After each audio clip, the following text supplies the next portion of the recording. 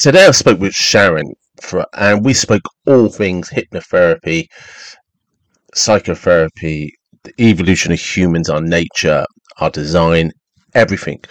And we talked so much. We're going to do another episode soon, and I really hope you enjoyed this episode.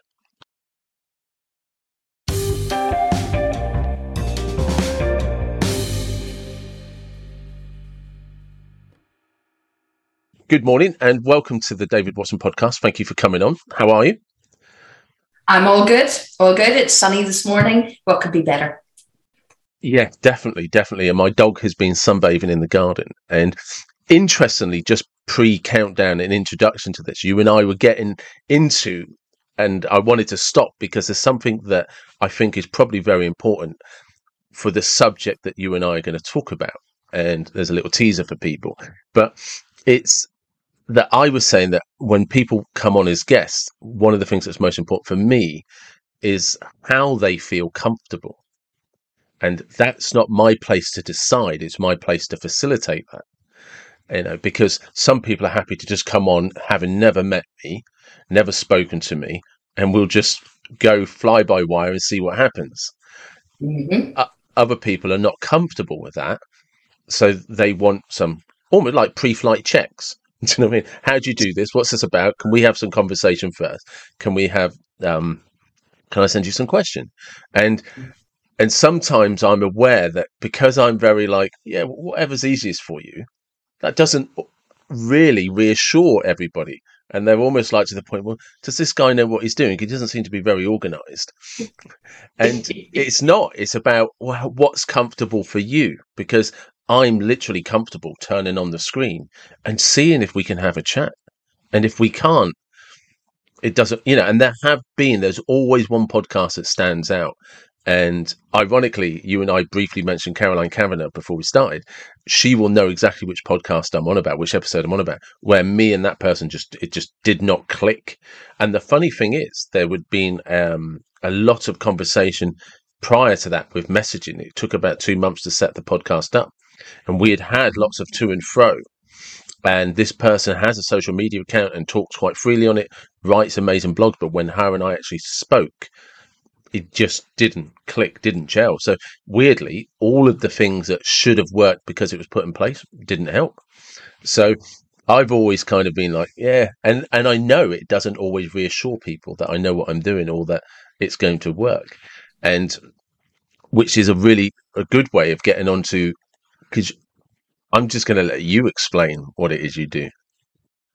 Yeah. Well, just if I could say, first of all, just what I was thinking there as you were talking is that we all know that people buy from people. And if you don't actually to be you, to be authentic, you don't get the best out of people. And that's the same whether it's podcasts or just whatever you're expecting from people in life. And that's very aligned to what we do. It is.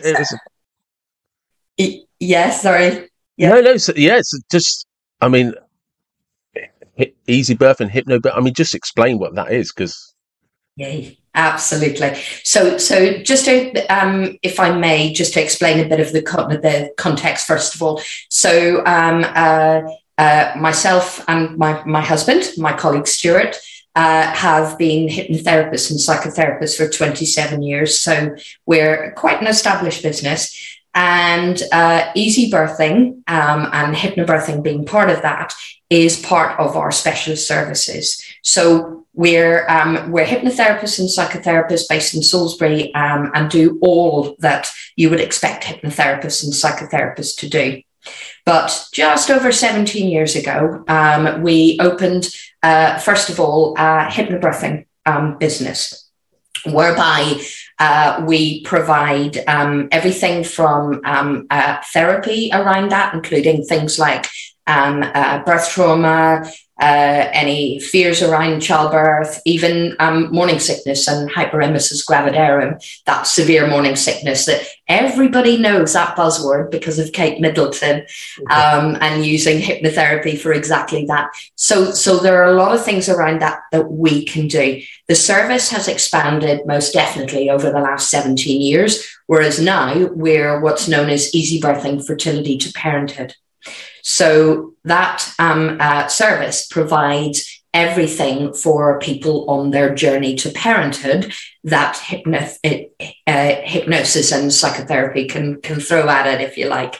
So that can even support people who are having difficulties conceiving.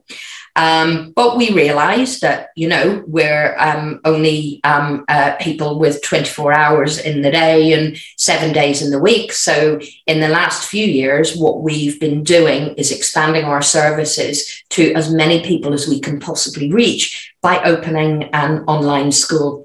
And so as well as our one-to-one, both live and live video sessions, like we use Zoom, Microsoft Teams, etc. But with our online school, we're providing courses for parents and parents to be, and people that are having trouble conceiving. So right the way through with that journey from fertility to parenthood. Okay, so because this is the wonderful thing that has kind of changed with the internet, isn't it? That you can be accessible to anybody anywhere. I mean, it's the wonderful thing that this helped me start a podcast is that strangely the pandemic was great for me because people were like, oh, you want to do a podcast via Zoom? That I do Zoom all the time. And it's just like, I can access people all around the world. So one of the things that we were just sort of talking about before we started is how we make people feel comfortable. And you and I were about to really go down that road. And I was like, no, stop, we can record this. And that's it, because just for clarity with people, I don't have any children. So it's never been something that, I'm not sure if there's a nice way of saying it's just not something that's ever kind of interested me. I've never wanted to be a parent, if that makes sense. Which I know people find strange because, like, what, you've never wanted kids? No, never. No, and I wouldn't say it's strange at all. Yeah, and just to be clear, I don't dislike kids. I'm a great, fantastic uncle to my niece and nephew, and they would certainly evidence that for you. And so would my sister, and it's not always convenient, but it's I just never wanted my own. But there is a lot of anxiety around parenthood, and for people that want to have children. So, how do you start for somebody that might be listening to this? Because as soon as you're feeling that anxiety or nervousness and you want to explore what options are available and what's out there, how do you start the process of making people feel comfortable?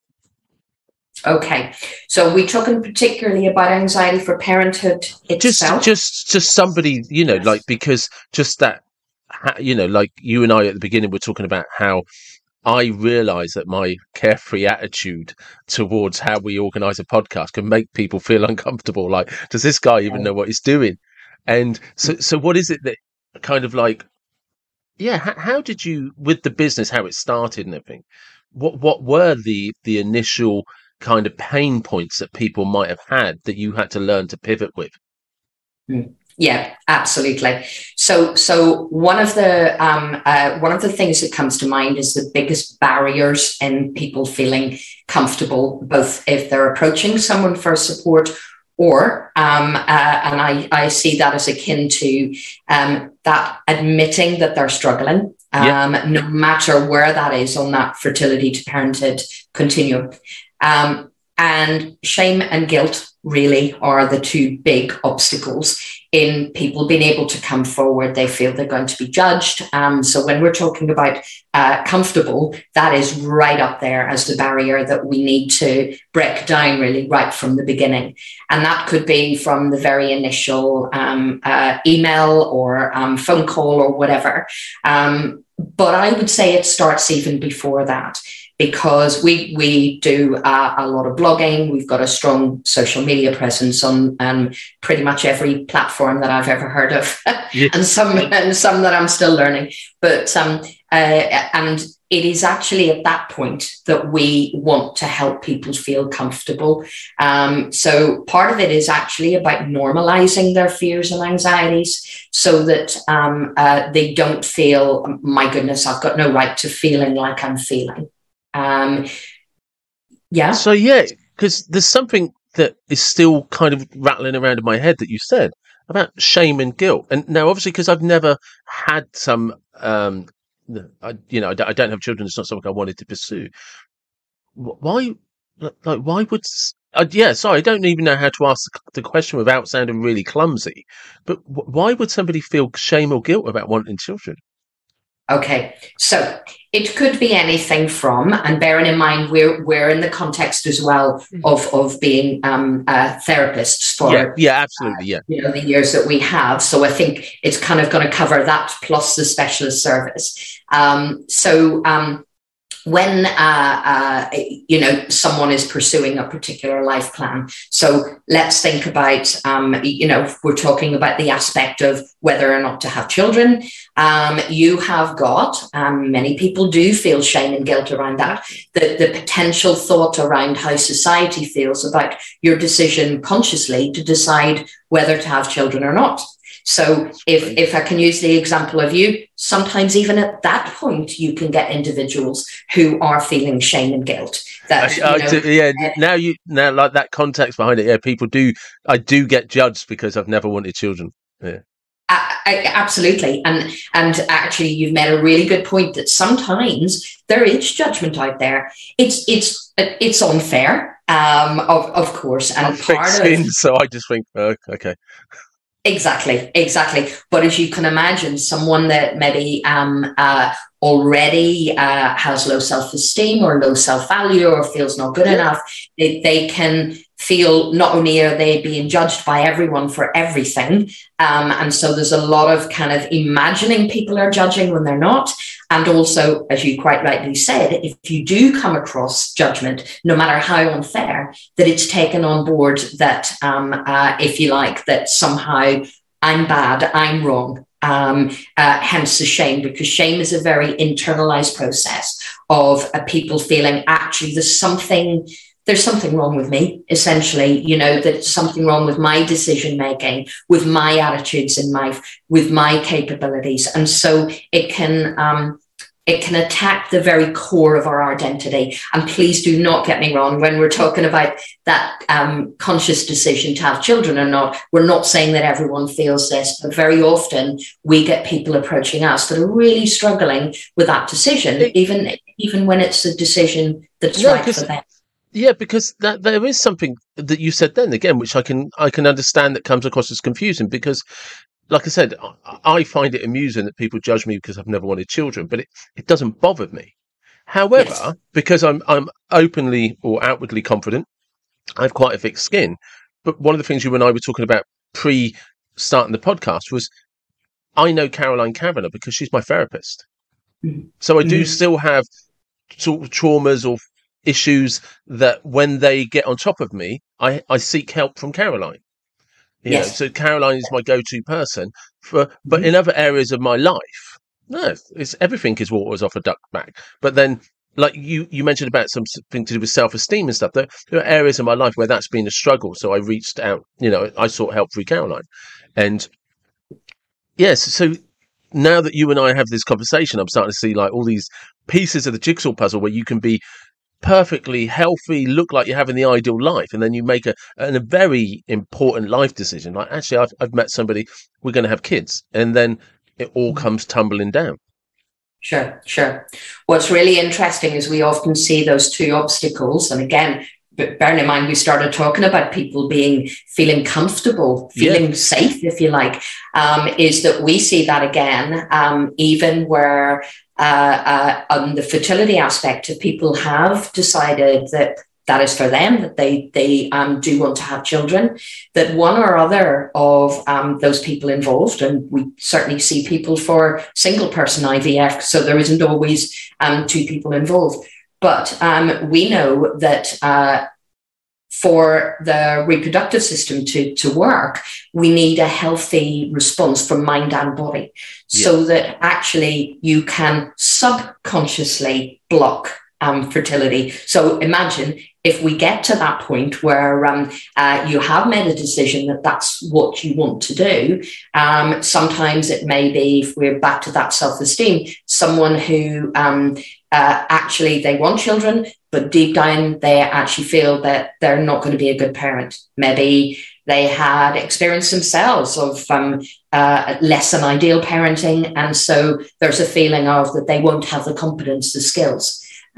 Sometimes it can be that someone has suffered a loss in the past. So that may be a direct loss around conceiving infertility, like a miscarriage, or that they've lost a child. So there may be a subconscious protection. So this could be someone that's already made that decision and is still feeling that shame and or guilt, because guilt is about what we feel we do out there, if you like, what we do, what we say, how we interact with the world. So shame and guilt are very closely related, but they are different. And so often we can actually see people that have no evidenced issue with actually conceiving. They've had every medical test known to man, and there's nothing physiologically wrong, but their subconscious is actually blocking even that process. So again, you get those uncomfortable, if you like, emotions coming in there. I think people don't quite realize that just that the subconscious controls everything. It doesn't matter if a blood test or a scan shows that everything is fine. That's not how the body works. If your subconscious switches something off, it's off. And no amount of pills, no amount of vitamins, supplements, prodding by the doctor is going to change that. If when your subconscious says that's not going to work because we need to sort something out, it doesn't work until the subconscious is, I suppose, satisfied that the problem's been resolved. So, because people don't realize that one of the sole purposes of your subconscious is to keep you safe. It's just like, I'm not going to let the conscious mind decide what's good and bad, because I listen to you talking to yourself sometimes, and you can be quite the idiot at times. So I'm going to have overall control, and we are going to, the subconscious is going to decide how the body reacts in certain situations. And very powerful. And I think that this is what people don't realize. It's like, oh, I want it. I want this. This is something I want. This is something I'm going to embrace. Your subconscious doesn't give a shit. Your subconscious is like, no, we have a ton of things we need to put in place first, so that that deep state inside your consciousness is, we're ready for this. We're comfortable with this. We're safe. We're going to do a good job. Or not so much we're going to do a good job. I trust you. We trust ourselves to overcome any problems that may come our way. We're competent. Because if you don't feel that in your consciousness, it's not going to happen. Absolutely. And what I was going to say is, not only do we know the subconscious has, if you like, a direct messaging system to everything physiologically and psychologically, so can potentially slow down processes. I mean, my goodness, we see it in birth as well. But generally in therapy, we talk about the definition of trauma. You mentioned trauma earlier. Yeah. The definition of trauma being the gap between our perceived threat and our perceived ability to cope. Now, the word perceived is really important when we talk about the subconscious, because subconscious might be stopping you going up and petting that lovely cuddly lion that's escaped from Longleat, but which would be good. It is protecting you, as you say. But what happens if you're in the middle of a Tesco's or a Waitrose and you have a panic attack? That is that your subconscious perceived threat, if I just show you with my hands, and that perceived ability to cope is way down here. And so there may not be actual threat, but the stuff that happens in the middle causes a reaction from the subconscious that is powerful, but is not protective, is actually quite obstructive and against, and often incongruent with what we want and what we need. Well, because that's something I've actually written about in blogs, that I've talked about in my videos, and I talk about when I'm doing therapy with my own clients, is we actually have this incredible primitive operating system. And the example I give to people, if you look at an iPhone, I think it's had about 10 different upgrades on its operating system. right? Microsoft. If you look at Microsoft Word, from where it started to where we are now, right? Mhm. And like we were talking, I've got a new laptop now, and it's all upgraded. Everything's upgraded. But the operating system that we were born with 2 million years ago has not been upgraded once. And its only design is to keep you alive. And people misunderstand. Its job isn't to make you feel safe. Its job is to recognize danger. And it Mhm. recognizes danger and makes you flee, because its only purpose is survival, to keep you alive. Now, the subconscious, it's not the most articulate way of putting it, but it doesn't actually care if you feel scared or not. What it cares about is you reacting to fear. It's like, Yes. I need you to be scared, so you will run. And in this modern life we have, with stress of work, stress of bills, stress of road rage, waiting for public transport, all of these things, they build up and build up and build up. And your operating Mhm. system is just like, I can't cope with this anymore. I've had enough. And that's Mhm. why you get a panic attack when you're trying to buy milk in Tesco's, Mhm. because the Yeah. subconscious Yeah. is just like, I've had enough. We need to chill that, get rid of this shit. And, and it's a real shame, because people don't realize how deeply the subconscious affects us, and that actually because people do, and this is something I discovered in my 30s after like some sort of like some traumatic personal experiences.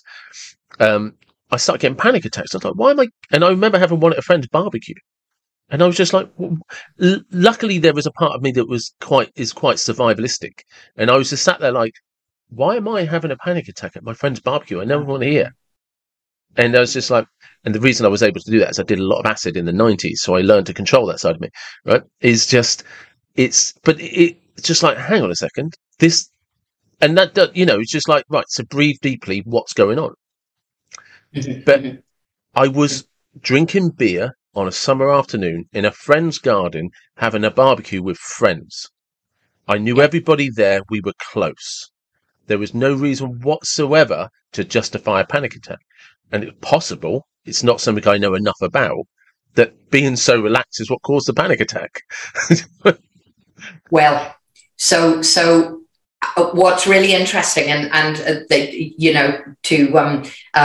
pick up, if I may, from your example, Yeah. when the operating system kind of gets it wrong, thinking it's got it right, i.e., telling you to fight or flight from that barbecue, for example, Yeah.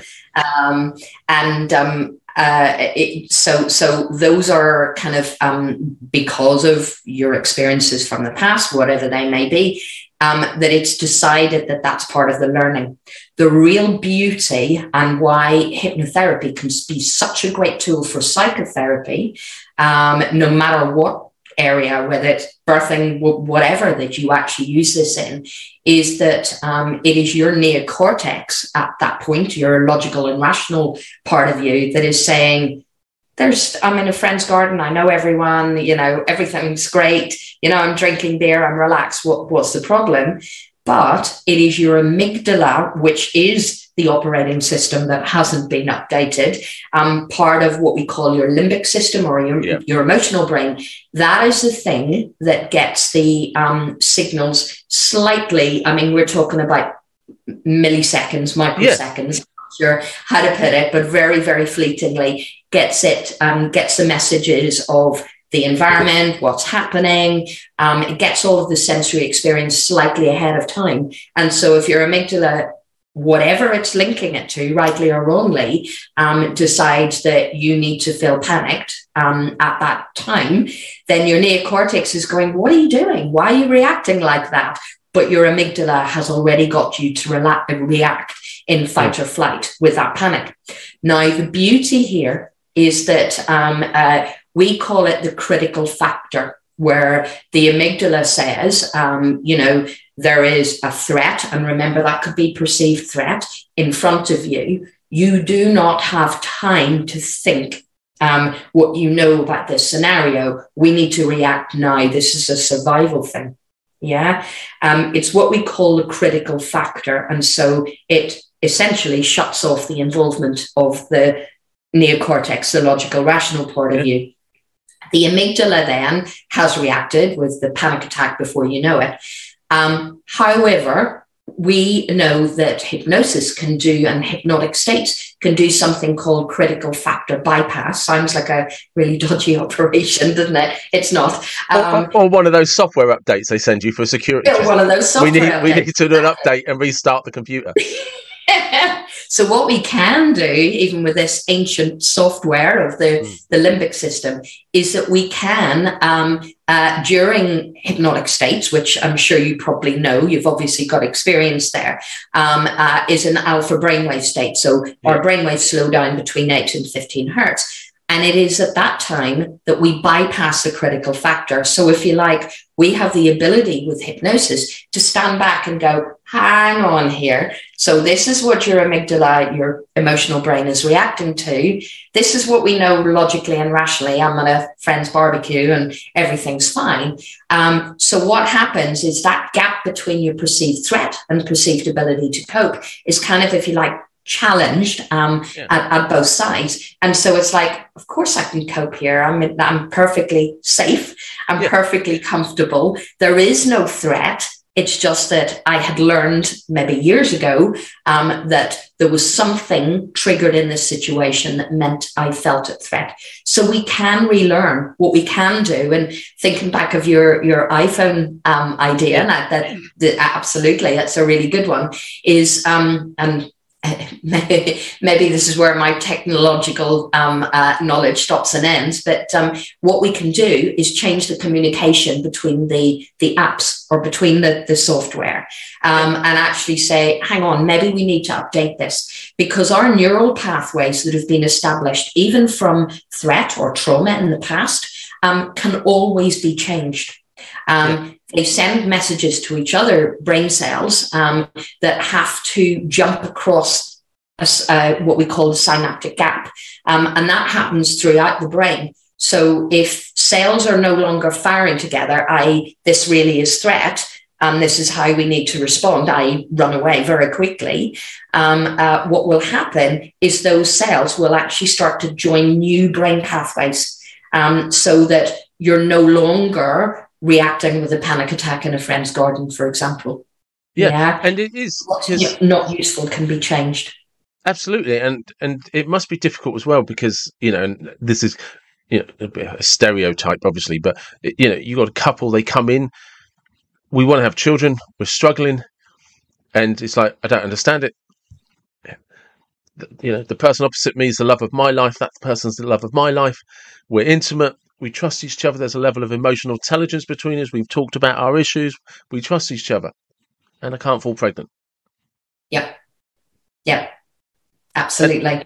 And then an anxiety would build, because they go and see a doctor, a medical practitioner of some sort, who tells them everything's working, and it doesn't matter how well you word that, it's like, well, everything's working, so the problem must be you.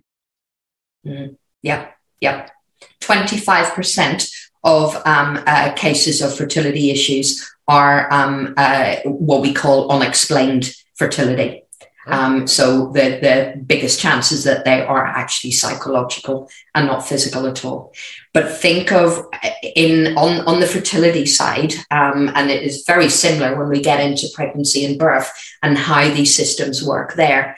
Our reproductive system and our digestive system, interestingly, are two of the biggest systems in our bodies that take a lot of energy. They take a lot of oxygen and blood supply, etc. But they're also the ones that aren't directly involved in our survival. Now, you may say the digestive system, we've got to eat to survive. Well, yeah, but maybe we don't eat this minute. Maybe our subconscious believes that we're in threat, so we need to react. So we'll switch that one off. We'll switch the reproductive system off. Let's not even go down that route. And so stress, and it may not even be stress that's related to fertility, although what you were saying there about you go to investigations, you get more anxious about it is absolutely true. We say the longer a couple takes to conceive, the less likely they are to conceive. Because of that, because of all the stress buildup. And what I was going to say is as part of that, it can also be about stress about job. You know, it can be, as you say, all the various deadlines in life, and increasing gas and electric bills, and everything creates this response of stress within our system. So if the blood and oxygen supply is taken for everything else, the reproductive system is where it's taken from, or certainly one of those two major systems. Because this is something that I think people don't understand, is there are essential things your body needs for function. Like you said about food. Now, anybody that knows anything about fasting will know you can very comfortably, if you sort of set yourself up properly, not eat for 10 days. I've done 2 7-day fasts. And once you get past about somewhere between 24 and 36 hours, it doesn't cross your mind to eat ever. Yeah. And it gets to the point where you have to remind yourself it's time. Okay, it's been 7 days. You need to have something to eat. Yeah. And one of the things I try and explain to people is we massively misunderstand and underestimate how efficient our body is. Yeah. We complain about, a little bit of arthritis, grown in knees, grown in joints, a couple of scars I've got from injuries and a few pulled muscles. And that's the point. If I was a car, I'd be a write-off. The body doesn't work like that. Yeah. The body is just so efficient at functioning. And it's doing so many things at the same time. And while you're sitting there thinking, well, I don't feel that great, you've just no idea what a great job your body is doing. But one of the things that makes the body so efficient and is its ability to we need resources for something else right now. So, or another way of looking at it is, and I think about when you look at the sort of in the animal kingdom and all the people with conservation who are trying their hardest to keep species alive, and they're like, I don't understand, we've got everything perfect, but that animal, whatever it is, and we are only animals, is like, these are not the perfect conditions for survival. Yeah. If the conditions for survival are not perfect, or you subconsciously don't believe it's perfect, your body will switch off its reproduction system because it does not want you.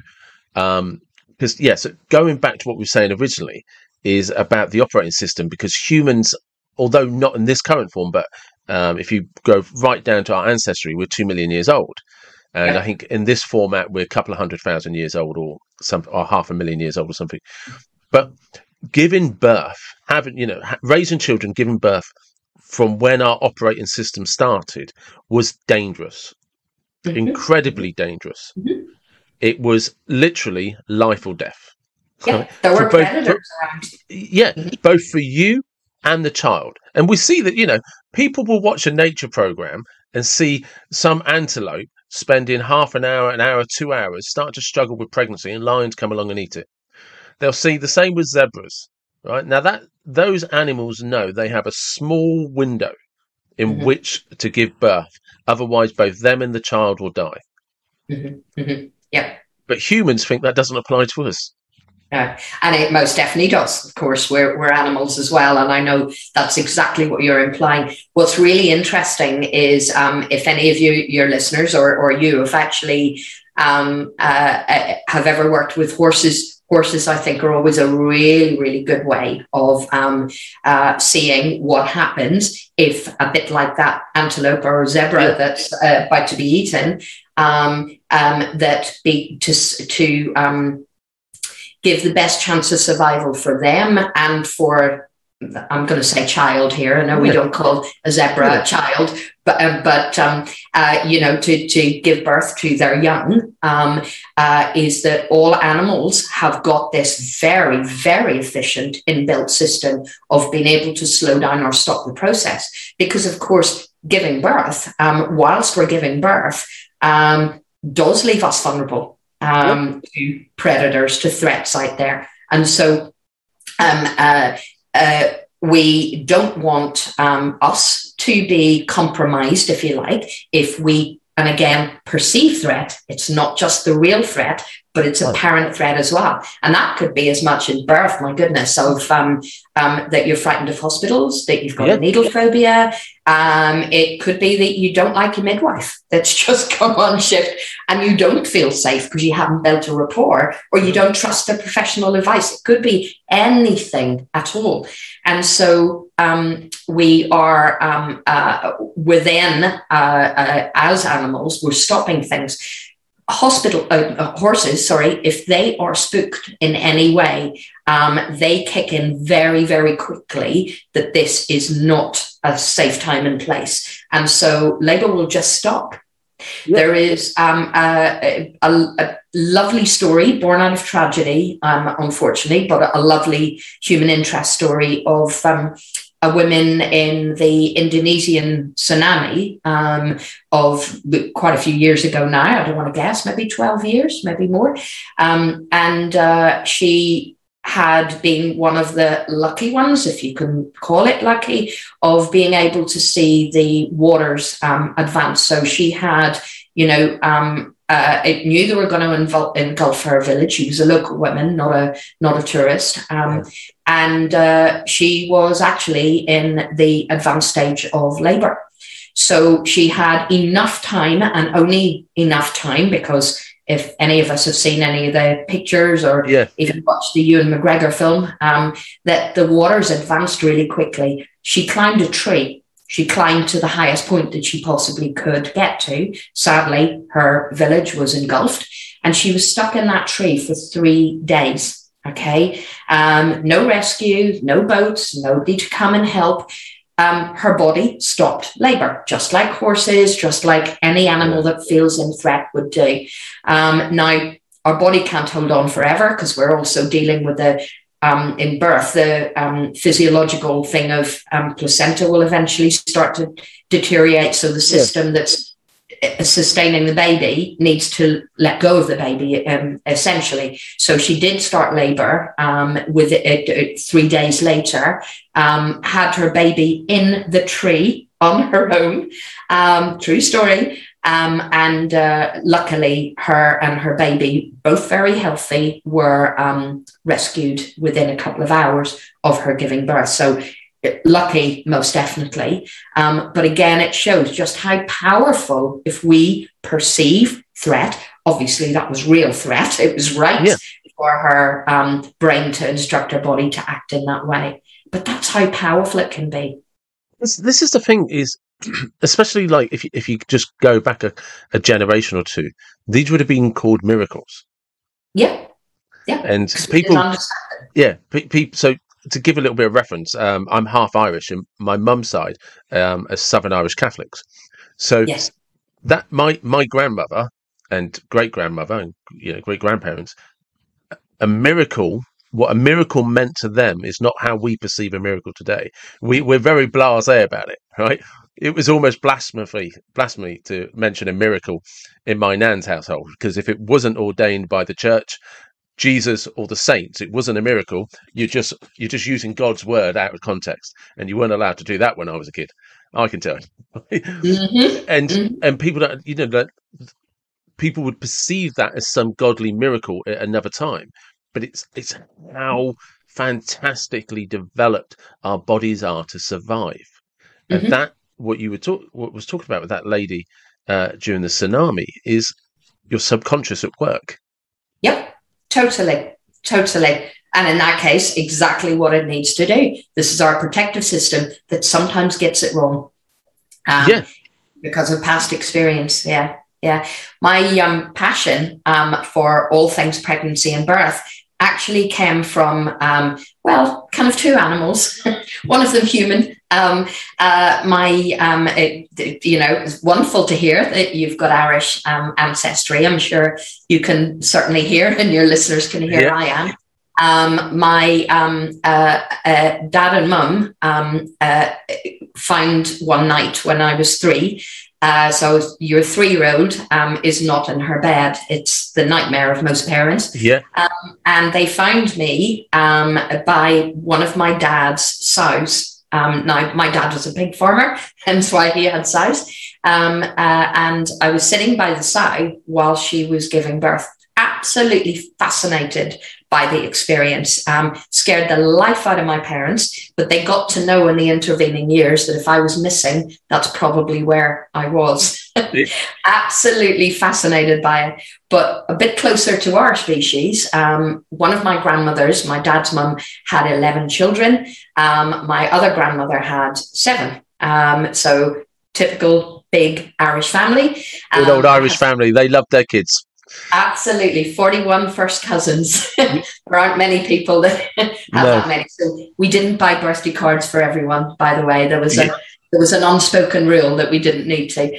But because of that, you know, I was raised, if you like, around the miracle of fertility. And I still feel, okay, I use miracle in a different context, but I still see the whole thing as an incredible miracle, even though because of my work, I understand the science behind it. Still a miracle. It's still amazing. But I still agree that it is a miracle. You know, but people don't realize that the miracle lies within. Exactly. Yeah. And I think the thing of it so difficult and it is frustrating and it's painful because like I use for terms of terminology and communication, I use things like iPhones and Samsung phones to demonstrate difference. But another way of like looking at the rational brain and the subconscious is it's like diesel cars and petrol cars. Now, if anyone's ever put petrol in a diesel or diesel in a petrol, they'll realise, well, it doesn't. Well, hang on a second. Yeah, right. Well, why is my car not working? They're both combustible engines. What's the problem? Well, actually, technically, that's not true. Petrol's combustible.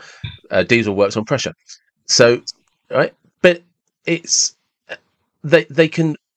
We get these harmonies where things work in sort of symbiotic relationships, and when that relationship is good, everything is firing on all cylinders. Everything works really, really well.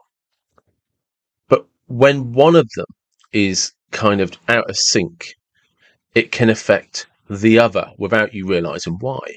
And sometimes, like you and I are talking about things, and we'll both have this in our own practices, and every therapist will tell you the same. If somebody will come in and say, well, that doesn't make any sense. Why would I care about that?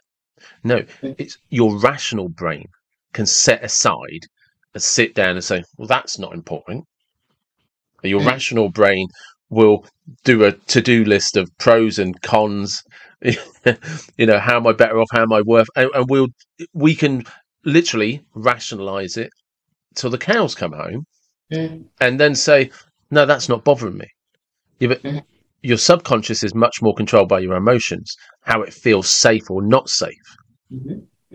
And no matter how you rationalize or try to put logic into something that your subconscious is fearful of, the two are just square pegs or round holes. And no matter how hard you try and beat it, no matter how big the hammer is, it's not shifting. It's not going to fit. Yeah, exactly that. You mentioned symbiotic relationships, and one of my favorite, I have many, but one of my favorite facts about pregnancy is that when you have another system, body and mind, that has the potential to react inside a woman's body, and her mind and body connection within there, we now know that if a woman during pregnancy, i.e. when there's a developing fetus in there, has organ damage for some reason, the baby has a symbiotic relationship because it wants to survive. He or she, should I say, wants to survive. So they will actually send stem cells to the organ that is not working properly to attempt to repair it. So and that is a scientific fact, so that even the baby is saying, whoa, hang on here, I've got to survive. So I'll help you to survive, to help me to survive, because you're my host, if you like, as I'm developing. Yeah. That does make sense to me, because there is, I'm trying to think where it is now. I think one is in Colombia and there's another one in Mexico. And there's these hospitals now that do a lot of stem cell therapy. Yes. Where they literally inject your stem cells into a damaged part of your body. And I don't know the science exactly of how it works, but yeah, effectively it sends a signal to that part of your subconscious, I suppose, to repair the organ, and your stem cells are literally being used to repair people's ligaments, organs. Just like people are going in there. I think it was fighters that first started using it because they had damaged shoulders, damaged knees, damaged hips, and I think it was kind of, or at least that's how I know of it, is through MMA fighters and boxers and stuff like that, and through Mel Gibson on the Joe Rogan podcast, and Joe Rogan has championed it as well for a dodgy shoulder. Yeah, they collect your stem cells, inject it into a damaged area, and it starts repairing it. I know, it's incredible, isn't it? Yeah, and it does make sense what you're saying, because it's kind of, when you and I are talking about it, it kind of sounds silly if you think that a woman who's pregnant, that the signals only go one way. No, it makes perfect sense that the child, as it's developing, is going to be involved in the survival of its mother. Yes. Yeah. I mean, I've literally never thought about that until you just mentioned it. And it's just like, no, that would make perfect sense, because otherwise, exactly the same thing. A child, it won't develop if it doesn't feel safe. Exactly. And it's the same kind of signals that we use still with pregnancy, that the morning sickness and the hormonal changes that are the most likely cause behind that. There are many causes, but again, we're sending different signals about actually about feeling okay, about being able to focus on functioning, and of course, including if someone's suffering nausea and vomiting, then that's not going to be conducive to being able to sustain a developing fetus and a mum herself. So there are lots of things that we can do to help the system just to adjust to that, and just to kind of calm down, if you like, those signals. Yeah. And goodness, the signals, I was just going to say, in birth, we know that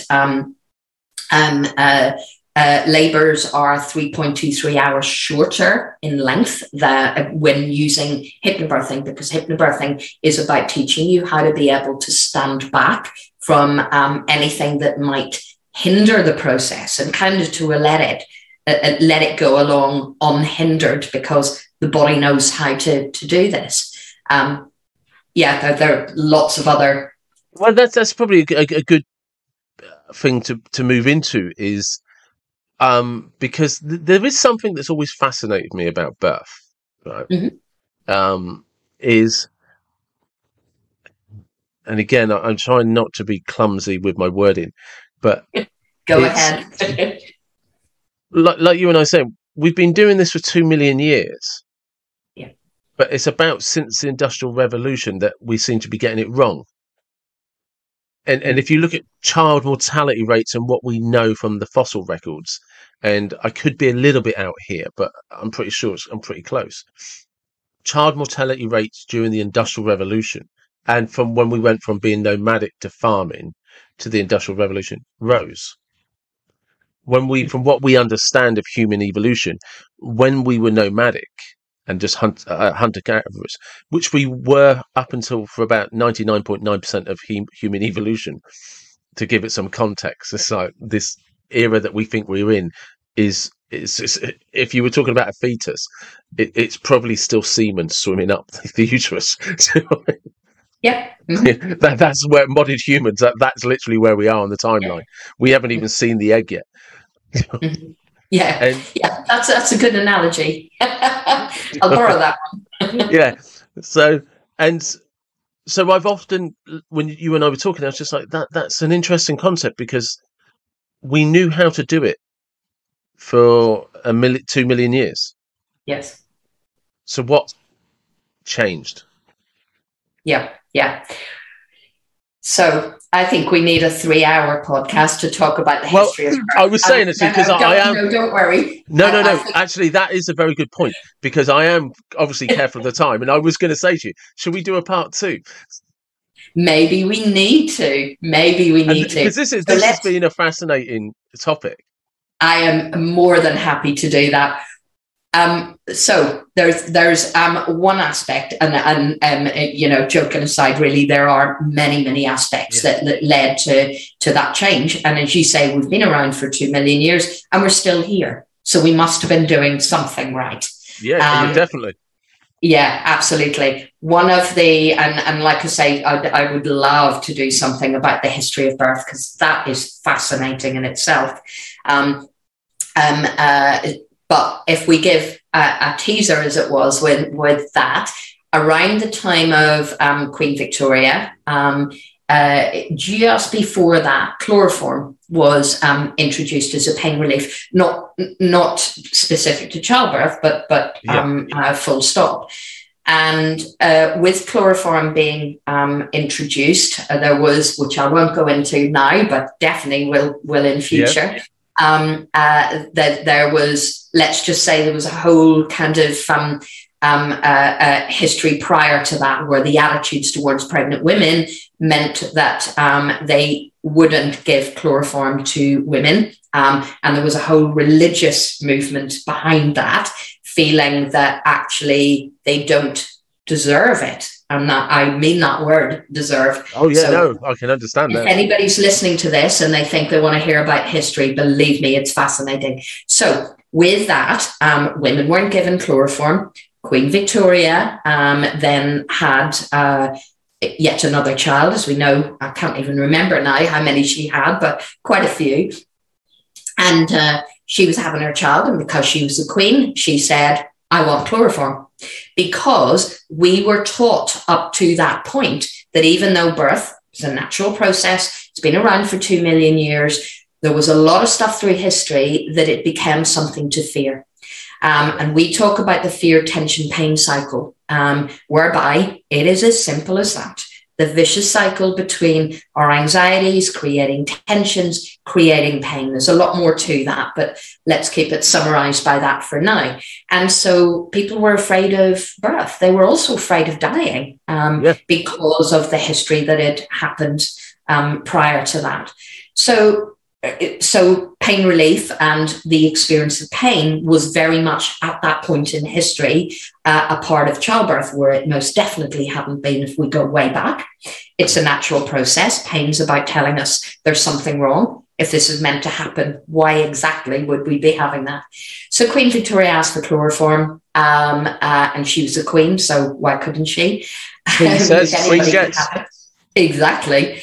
And what happened, because chloroform was a very dangerous form of pain relief to give and caused so many problems itself, certainly came along with so many risks, then birth was moved into hospital to be able to administer chloroform. So it wasn't the danger of birth that meant most of the movement into hospital environments. It was actually the danger of giving pain relief.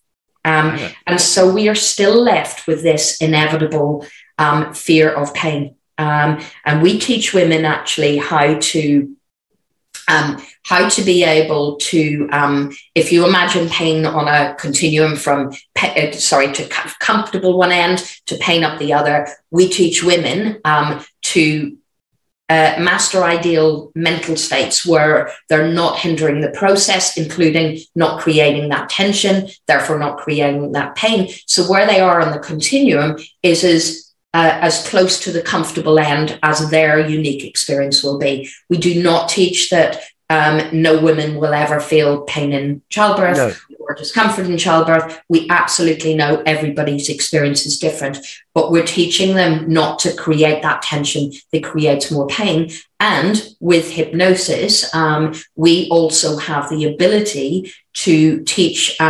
pain management or discomfort management techniques that actually, wherever they are on that continuum, we can turn it down even further, as long as it's safe to do so, because we want women still to be listening to their bodies. But with elective C-sections, for example, so planned C-sections, because it's an operation, like any operation, it's managed. And so we can teach people to turn those signals off altogether, and quite safely, because they don't need to listen to what's going on in their body.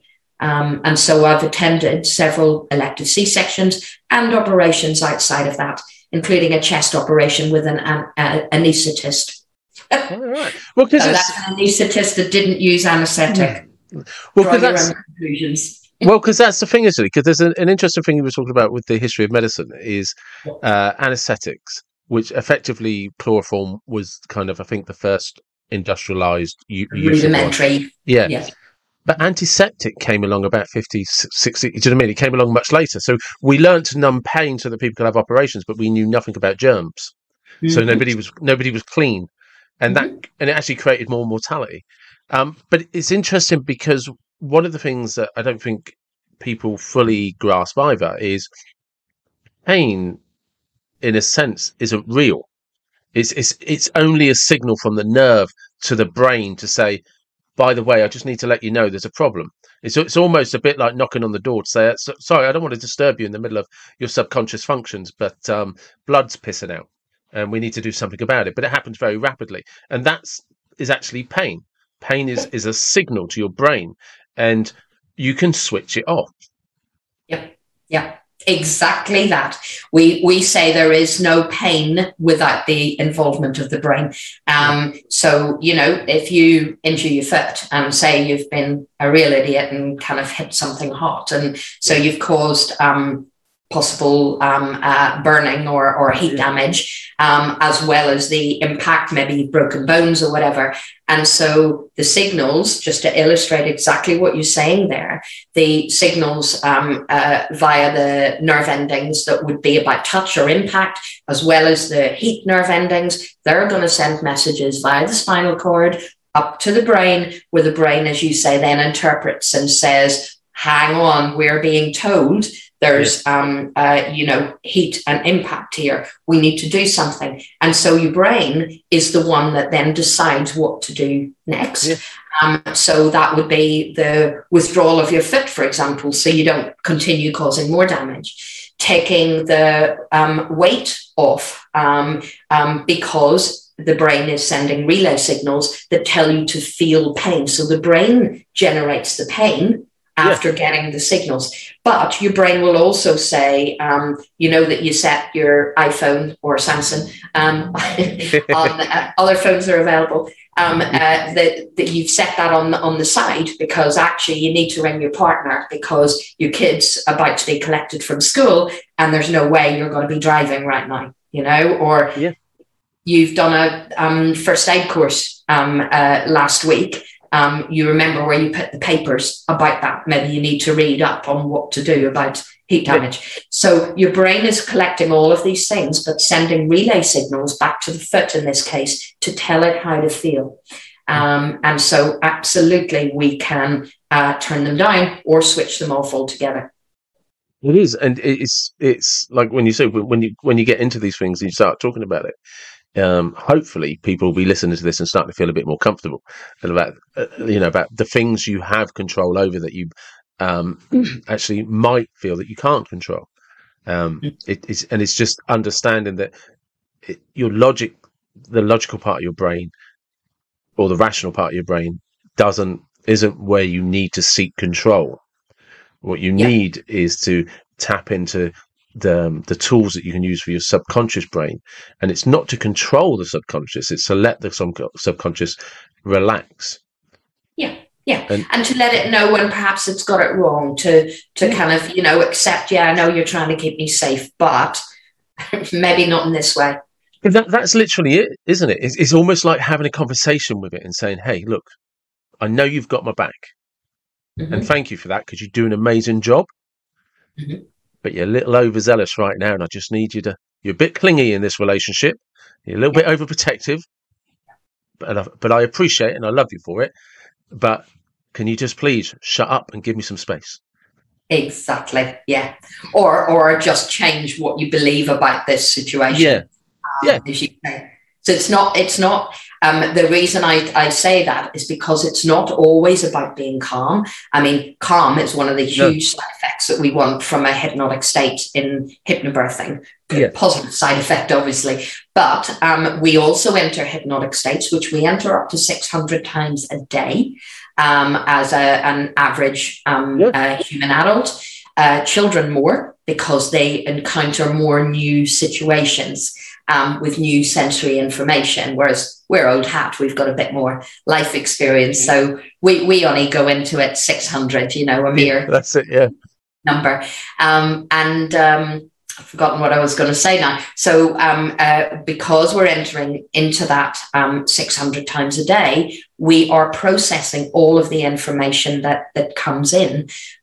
So all of that is collecting. Most of it will collect dust. Like, there's a mark on my wall over there. It's only a tiny mark. It's not causing anybody problem. My brain is taking in that signal plus so many other things at once. If there was something that was a threat, like if I'm afraid of spiders and I'm not, and I saw quite a massive big one with very long hairy legs over there, then my amygdala would be triggering threat. So sometimes it's about telling the subconscious not just to calm down, but yes, to say, well, let's reframe our belief about spiders. So it's about doing that. But also, we also know hypnotic states are felt in times of shock or in times of trauma. We dissociate what we just can't deal with right now.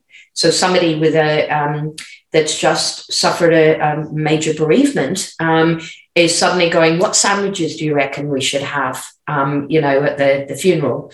And everyone else is going, have you even sussed what's just gone on, the enormity of what's happened here? But actually they haven't. And it's a hypnotic state that helps them to detach from that. Now, that's not calm. That's a kind of a detachment, a dissociation. Same thing happens in genuine trauma.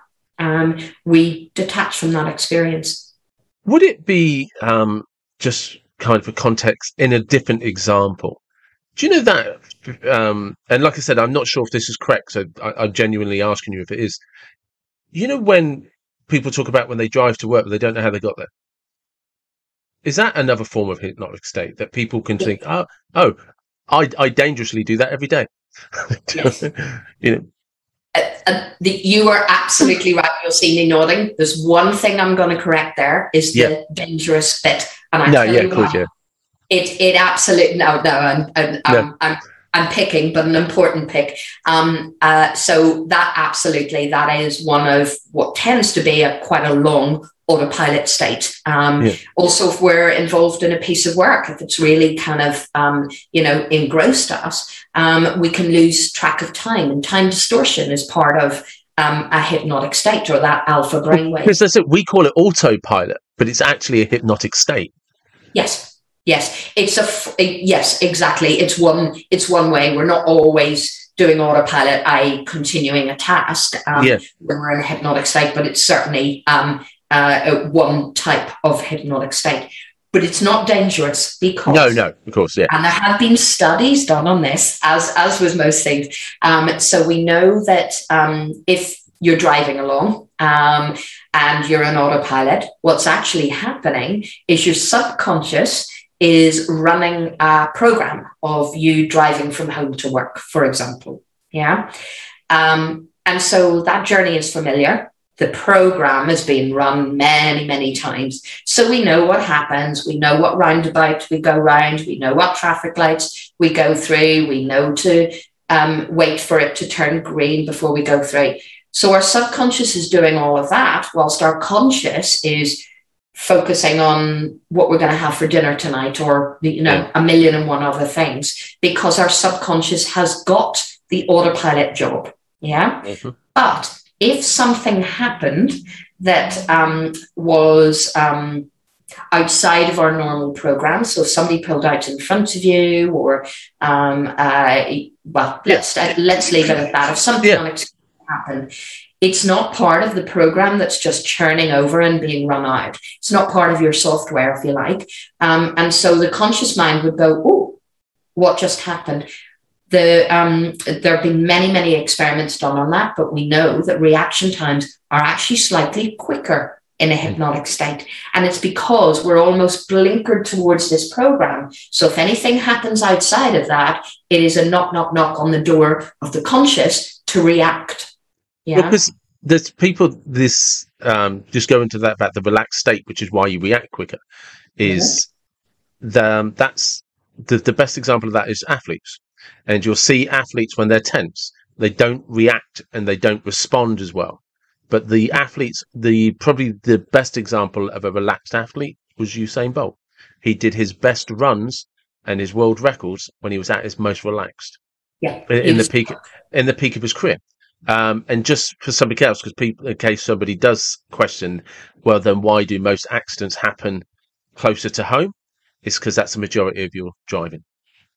Yeah. I know this because I'm an ex-car trade guy. So yes. Although the autopilot, the hypnotic state is your most relaxed, it's the reason that you have the most accidents closer to home is because 90% of your driving is done like those journeys. So that's why that happens. It's not to do with the hypnotic state. No, it's not at all. It's not at all. Usain Bolt, as you said, did his best running when he was in the zone again. Yeah, that zone. Blinkered state, completely focused on the task in hand. We, with women giving birth, we actually call it labour land. Oh, right.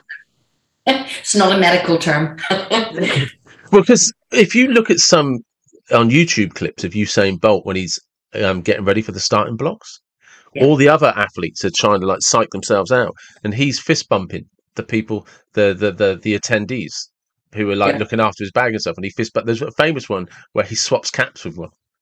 And excellent. He's one is in the 2012 Olympics, and he fist bumps this girl, and he's just chatting to her.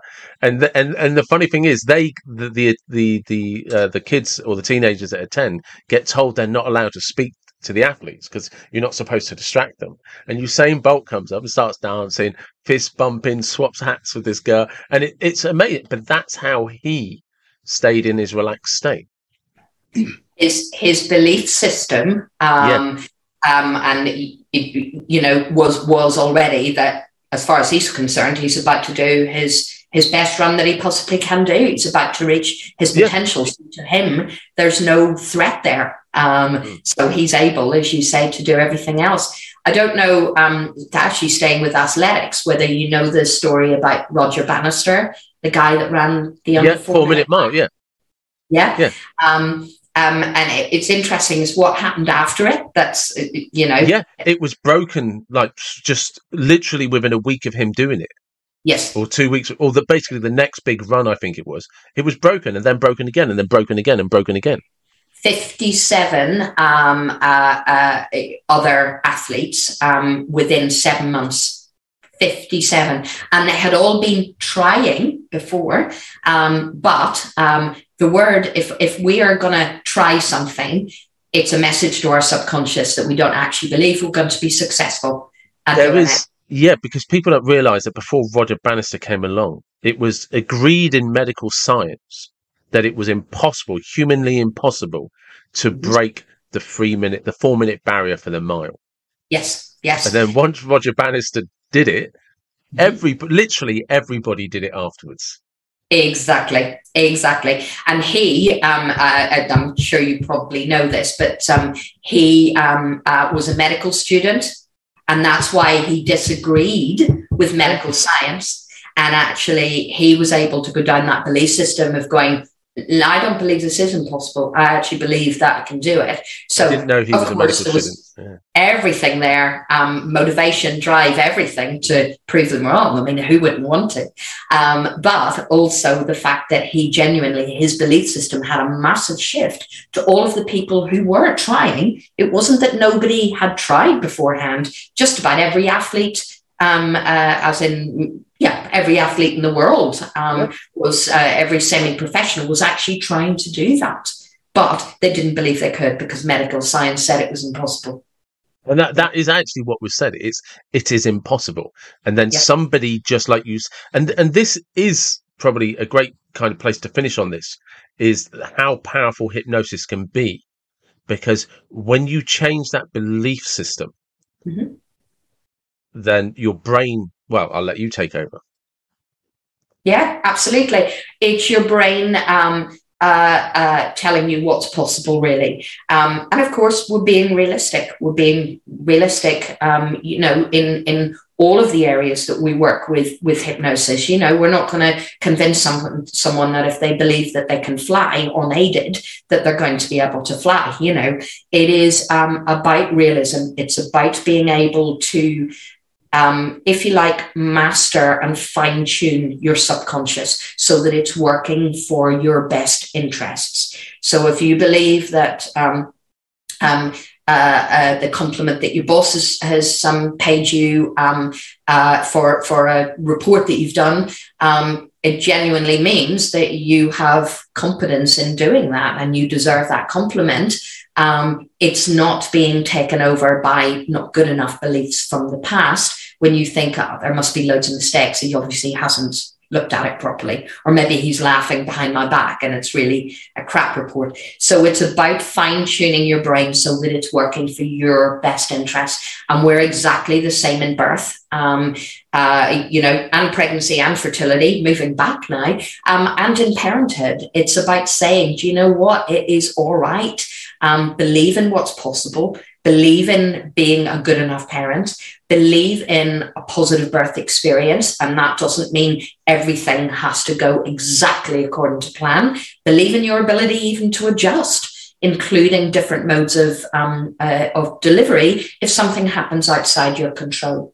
So it's most definitely, it's about really believing in yourself so that your brain is telling you what is possible and what you're truly capable of.